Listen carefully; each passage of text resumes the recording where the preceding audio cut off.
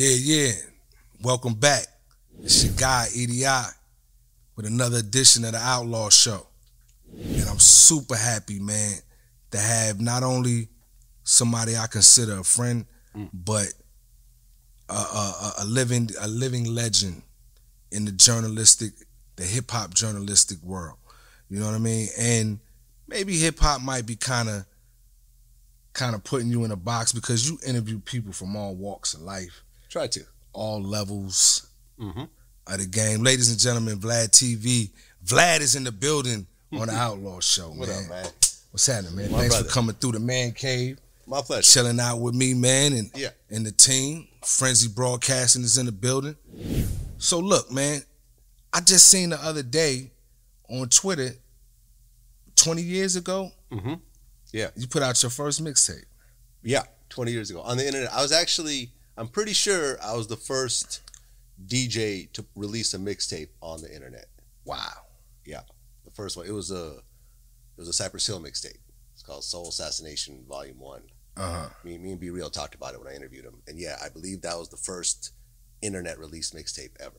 Might be wrong. Someone might pop up before me. Yeah, when they see this interview, you're going to have somebody who's like, nah, man, I'm down in Alabama. Like, nah, I put it in it. But This was like 2001. Right. You know what I mean? There were no MP3s were just starting to kind of pop up a little bit and so forth. But yeah, right around that time. So what gave you the foresight, the vision to do that at that time when it was not being done? Like, where did that inspiration come from? What did you see? Yeah.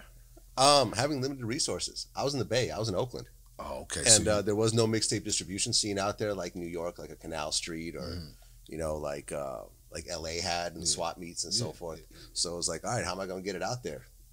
The internet. Let's start there. And then slowly work into places like Rasputin's and Amoeba Records and so forth afterwards. But it started with the internet. And that's what made the biggest impact as well.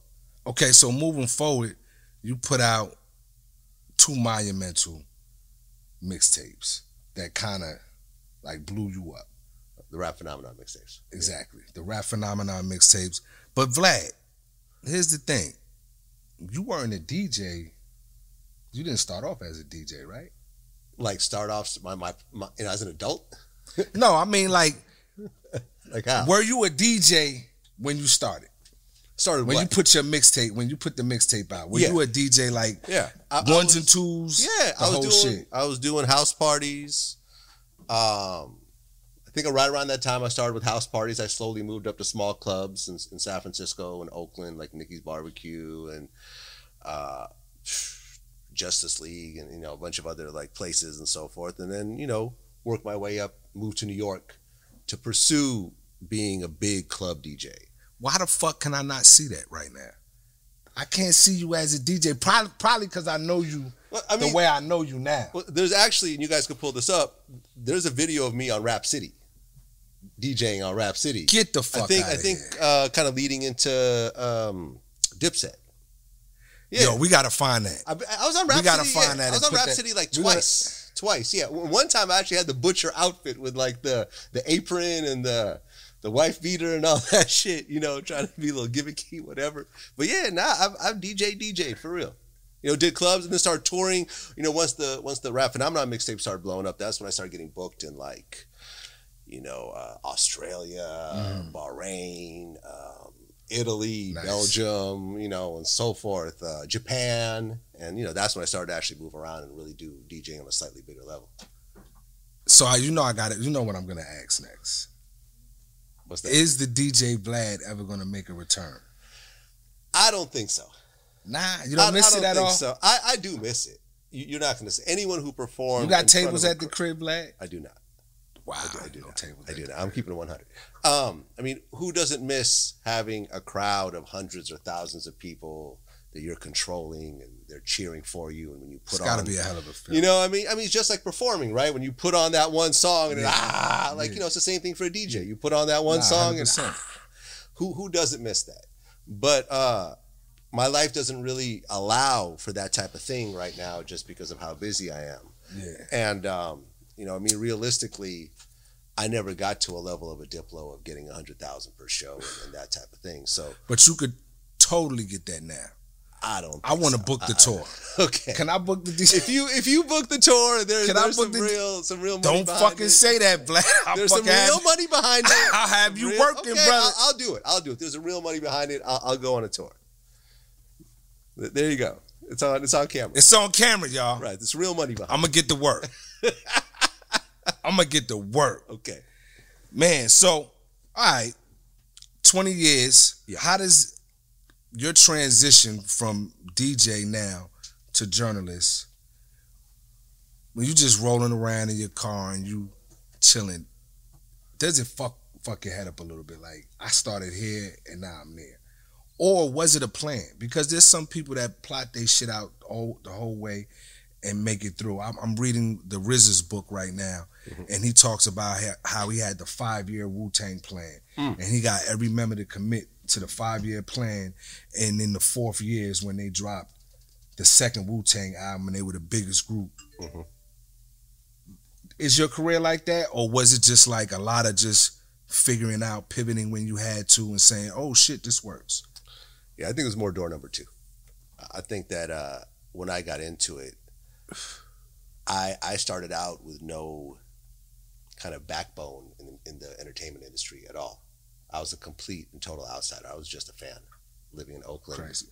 And I had to just step by step figure out what the first step is and how to make a little bit of money here and how to increase the money and so forth. So you kind of, yeah, I can't say that early on I knew this was what it was going to be, but you know, I also understood that I got into it a little bit later in life. You know, by the time I was 30, I was just sort of starting my mixtape career.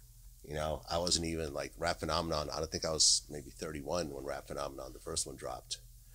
And it was like, I have a long life to live and I can't rely on DJ bookings to keep me going, right? So, okay, let me think a little more long-term. All right, mixtapes. Okay, that's cool. Okay, more long-term than mixtapes because CDs are going away.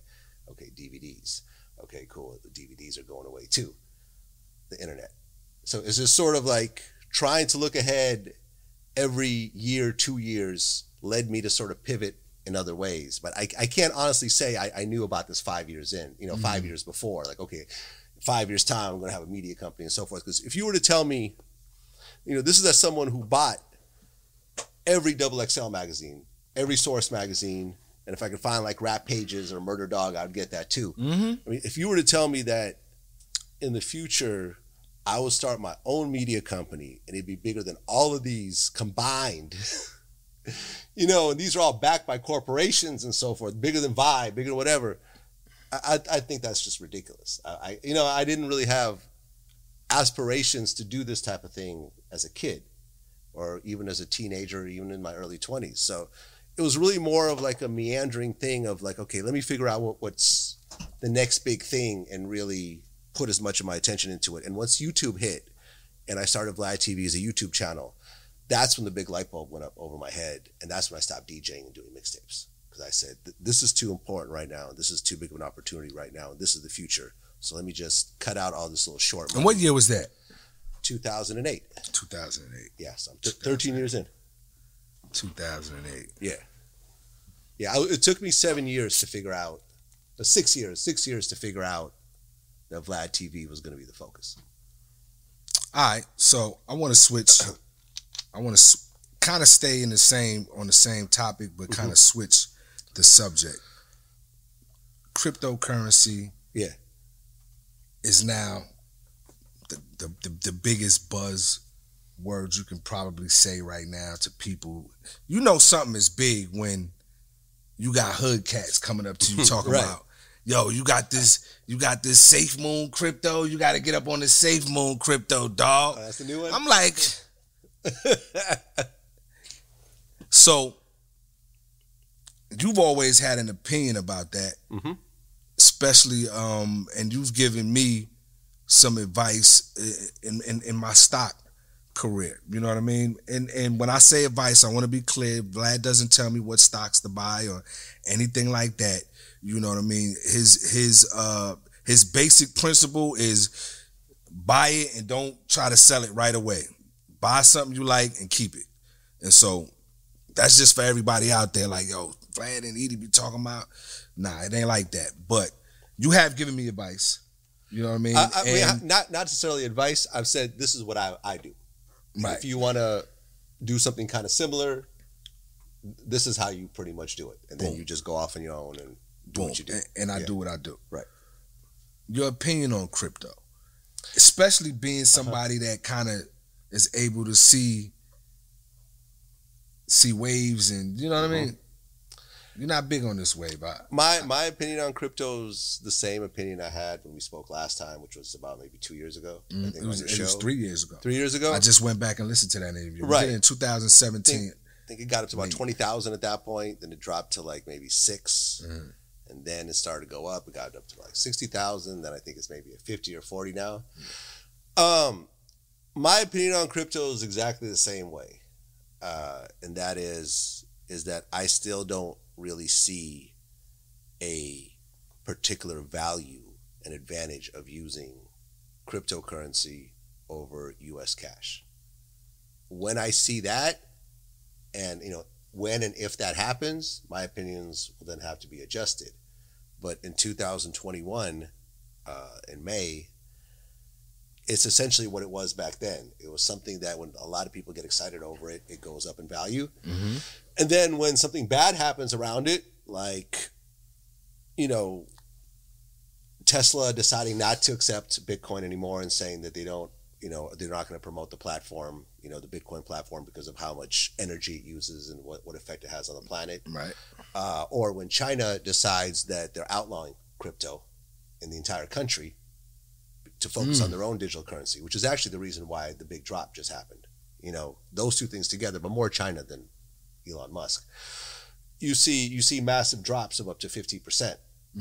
Will it go up? Will it go down? I don't know, but the way I approach investment is just different, because I'm not trying to get rich off my investments. I'm trying to grow what I have already.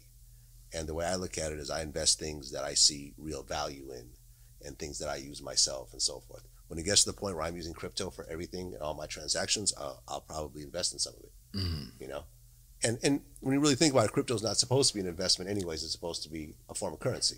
Right. So when people say invest in crypto, it's a bit of an oxymoron in a certain type of way, but I understand what it is. And that's my take on it. Okay. And so moving forward, we got the crypto thing and then we had the stock thing.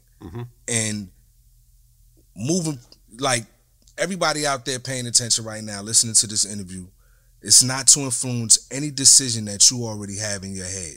This is just two guys discussing how we feel about it.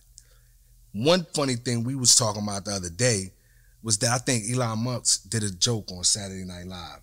And then the next day. Yeah, he said Dogecoin is a hustle. And then Dogecoin dropped like whatever. It's very 40%. volatile. Well, yeah, and that's the thing, right? Do you want to be invested in something that one person could massively affect? One human being who's not even part of whatever that is. Yeah. I can imagine if Jeff Bezos goes on, Saturday Night Live and says that Amazon is a scam or a hustle, then yeah, that kind of makes sense. He's the CEO of that company. Elon Musk's just a regular guy that may own some Dogecoin. So he goes and makes a joke about it, then wow. Like I said, I look at my investments differently than someone else. I understand if you got 10,000 in your bank account and you're trying to see 100 and you're just trying to flip it into whatever times 10 quick money you can, then yeah, that's going to be your path. Whenever I've done that, I've ended up losing everything. So whenever I think of stuff like that, I think about my track record. And one thing that always stuck with me that you said to me, you said, E.D., the stock market never zeroed out. It drops, it's gotten super low, but it's never zeroed out. The stock market as a whole. Companies have gone out of business. Yeah, the stock market as a whole. WorldCom has gone out of business. Right. But all the that was pretty much it that year for anything on the Fortune 500 list. Because like I said, there's very much of a difference than investing in gold versus investing into a company that's creating money every day. Okay. with the gold, you're hoping that tomorrow it's worth more than it was today because people want gold tomorrow. Right. But if gold goes out of style and everyone's rocking silver, then gold, if all around the world everyone's just rocking silver, then gold will ultimately go down in value. It has nothing to do with what it's generating because it's not generating anything. But a company like a Google, ultimately, yeah, it'll fluctuate during the course of the year based on the rest of the market. But every quarter when they release their earnings and they show how much they make and what their profit is, that's what really establishes the price. And that's what I look at. I look at things that create money. And if they're always creating money, ultimately I feel that I will make money with that company over time. Pay attention, boys and girls. All right? I like to jump around. I want to jump into your favorite interviews. Oosh. I'm not going to make it too hard for you. Give me 2 of your favorite interviews so far to date. And then after that, I want you to give me 2 interviews that did numbers for you, but you're not that crazy about. Maybe that crazy about how you did or the guest, whatever the case may be. I always have to say that one of my all-time favorites is Fab Morvan of Milli Vanilli. Wow. That's such an epic story. The only musical act to have to give back their Grammys. It's crazy. Ever in the history of the Grammys. Girl, it's true. Yeah, the guy who actually sang that just died the other day. The actual guy. The real guy. Right, the real guy. He just died. Rest in peace, 66 or something, relatively young. So did he get the Grammy? Do you know that? Did they actually? No, they got the Grammys. They had to give them back, and then but did the Grammys give it to the real guy? No, that seemed like what should have happened. No one got the Grammy. Best new artist that year is just vacant. There is no best. There is no best new artist. It's fucked There's up a second year, best man. new artist, but not a best new artist. Milli Vanilli basically fucked up the whole year. Fucked up that year in multiple categories. I think album of the year. They also got they nabbed like three or maybe even 4 Grammys. So yeah, they had to give back their Grammys, and then one of the guys, the light-skinned dude, I forgot his name, went into a deep depression, got on drugs, and ultimately I think I seen the behind the story on VH1 or some shit like that. Either committed suicide or overdosed, one of the two, right before going to rehab the next day. Yeah. So it was just such an epic story, and then the record company had to give people refunds. It was just kind of like a clown show at one point. But yeah, that story was so epic that I think ranks in one of my top ones, and I have to say the Keefe D interview. I mean, you can't just not mention that because I feel that single-handedly answered everyone's questions about how your homie Tupac passed away. I think after watching that, no one could really run with anything but that. Only first-hand account.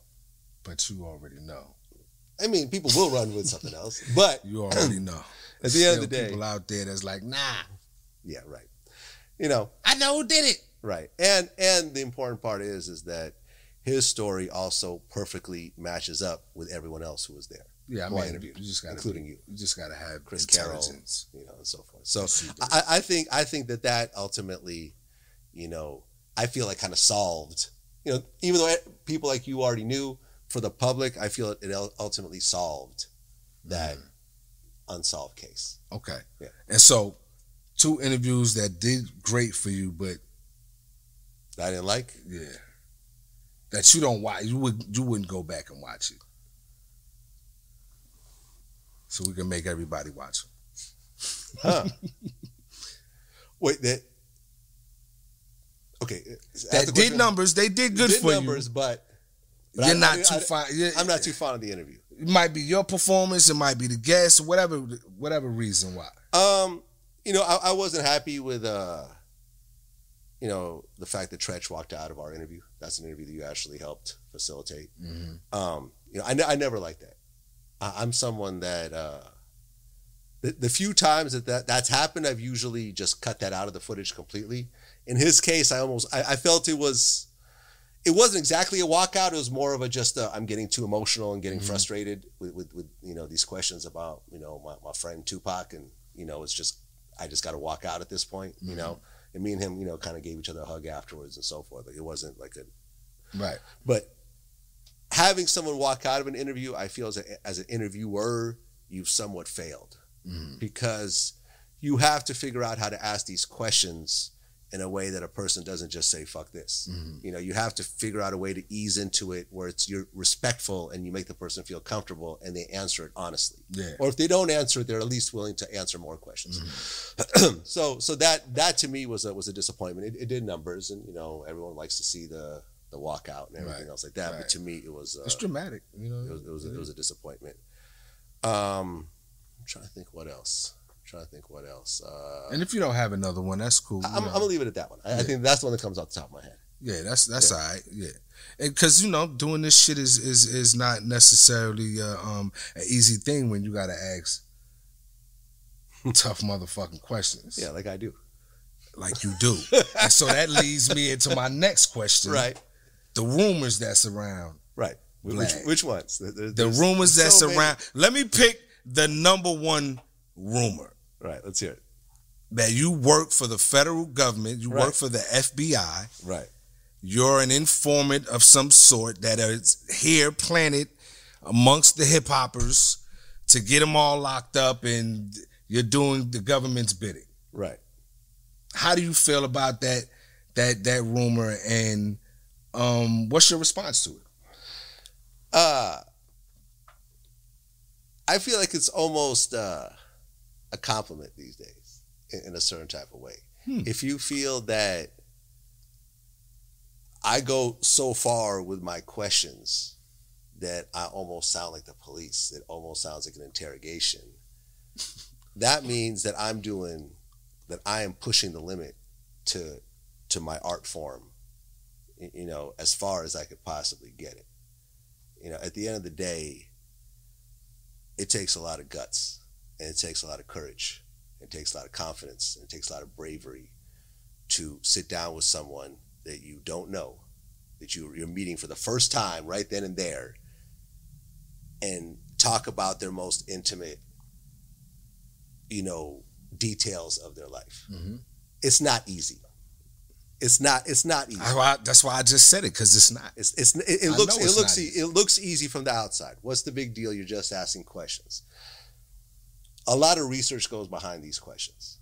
Sometimes weeks of research, you know, not only traditional research, but talking to people. You know, I've called you at various times as I'm getting ready to interview someone else and say, hey, do you know about this and what you should go talk to this person, and you're kind of connecting the dots and finding out stuff. So when sometimes people will sit down and be like, you know, like a little baby was like, how do you know that? Like, you know, I'll ask them a question like, how did you even know that? Like, because we're researching, because we're digging in deeper than most other people.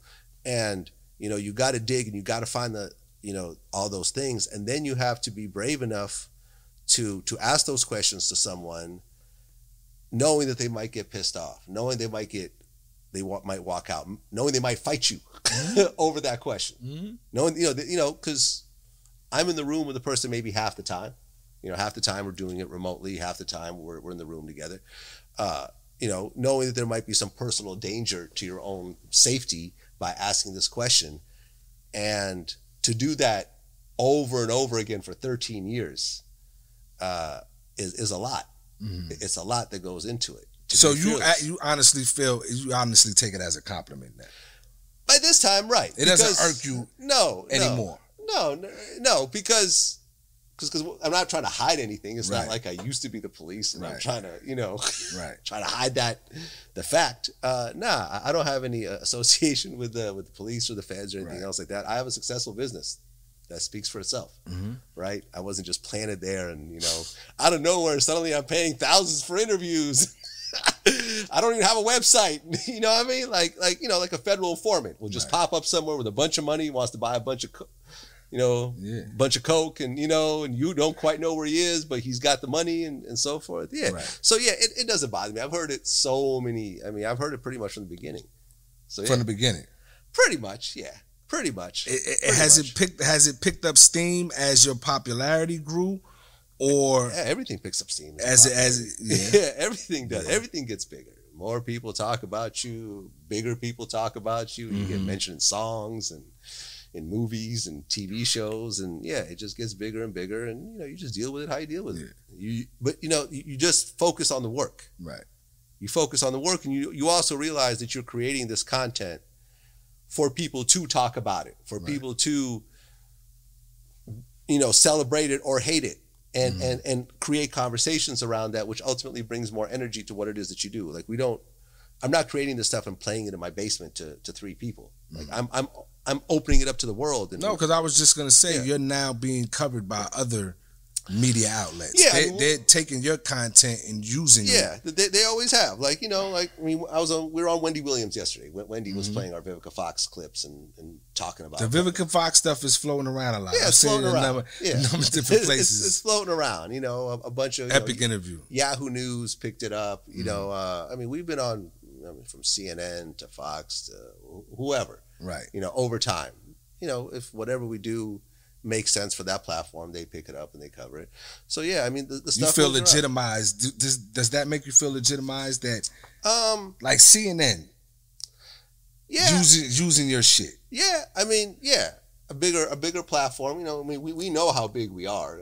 We know we're not as big as CNN, and you know, a bigger platform promoting it to their audience is really more. It's not so much of the we feel legitimized, because I've always felt legitimized. What we do is legitimate. But to have a totally different audience that may have never heard of Vlad TV, because I don't feel Vlad TV is a household name in America. Not at all. Getting damn close, bro. It's a household name in hip hop, right? For sure. And maybe Hollywood and maybe sports to a certain degree, but not to general America. Okay. You know, so to have access to a general America kind of a crowd and potentially get some more people, you know, be on the radar with some of those people, that's what feels good to me. No doubt. Okay, so I want to run through these next questions really quick.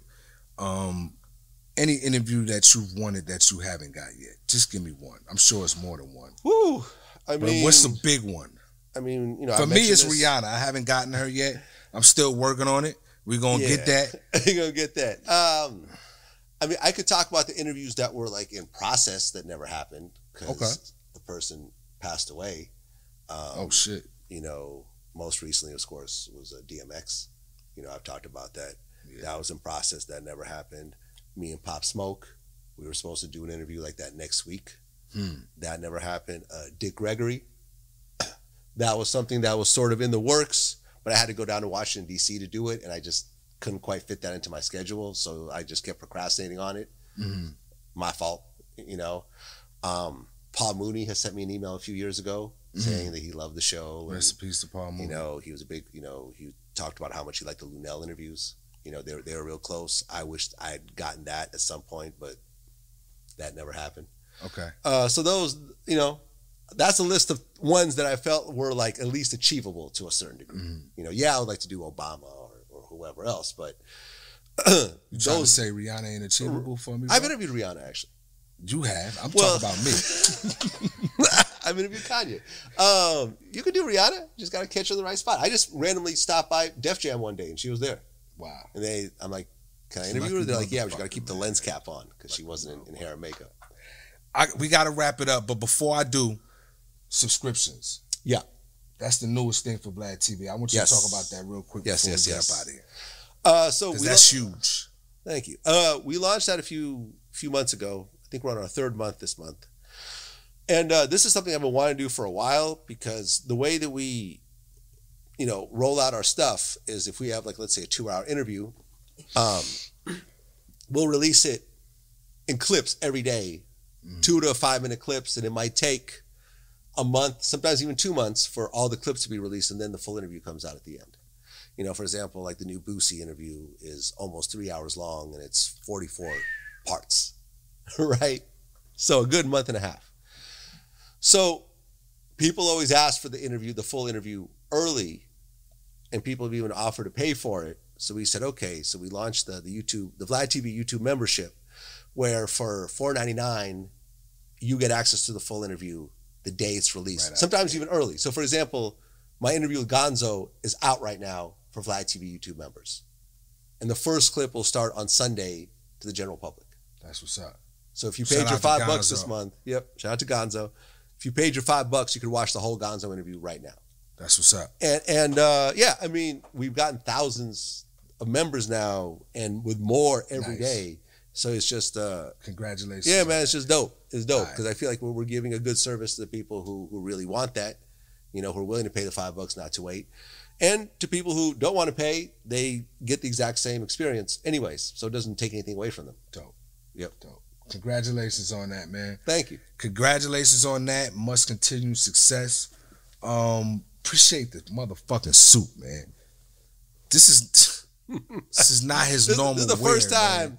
like, anyone's seen me in a suit. Actually, anyone's really seen me in a suit publicly. This is it. Look, this is it right the here. Outlaw Show, man. Outlaw Show. E.D.I. Vlad, you know what it is, man. Make sure you follow us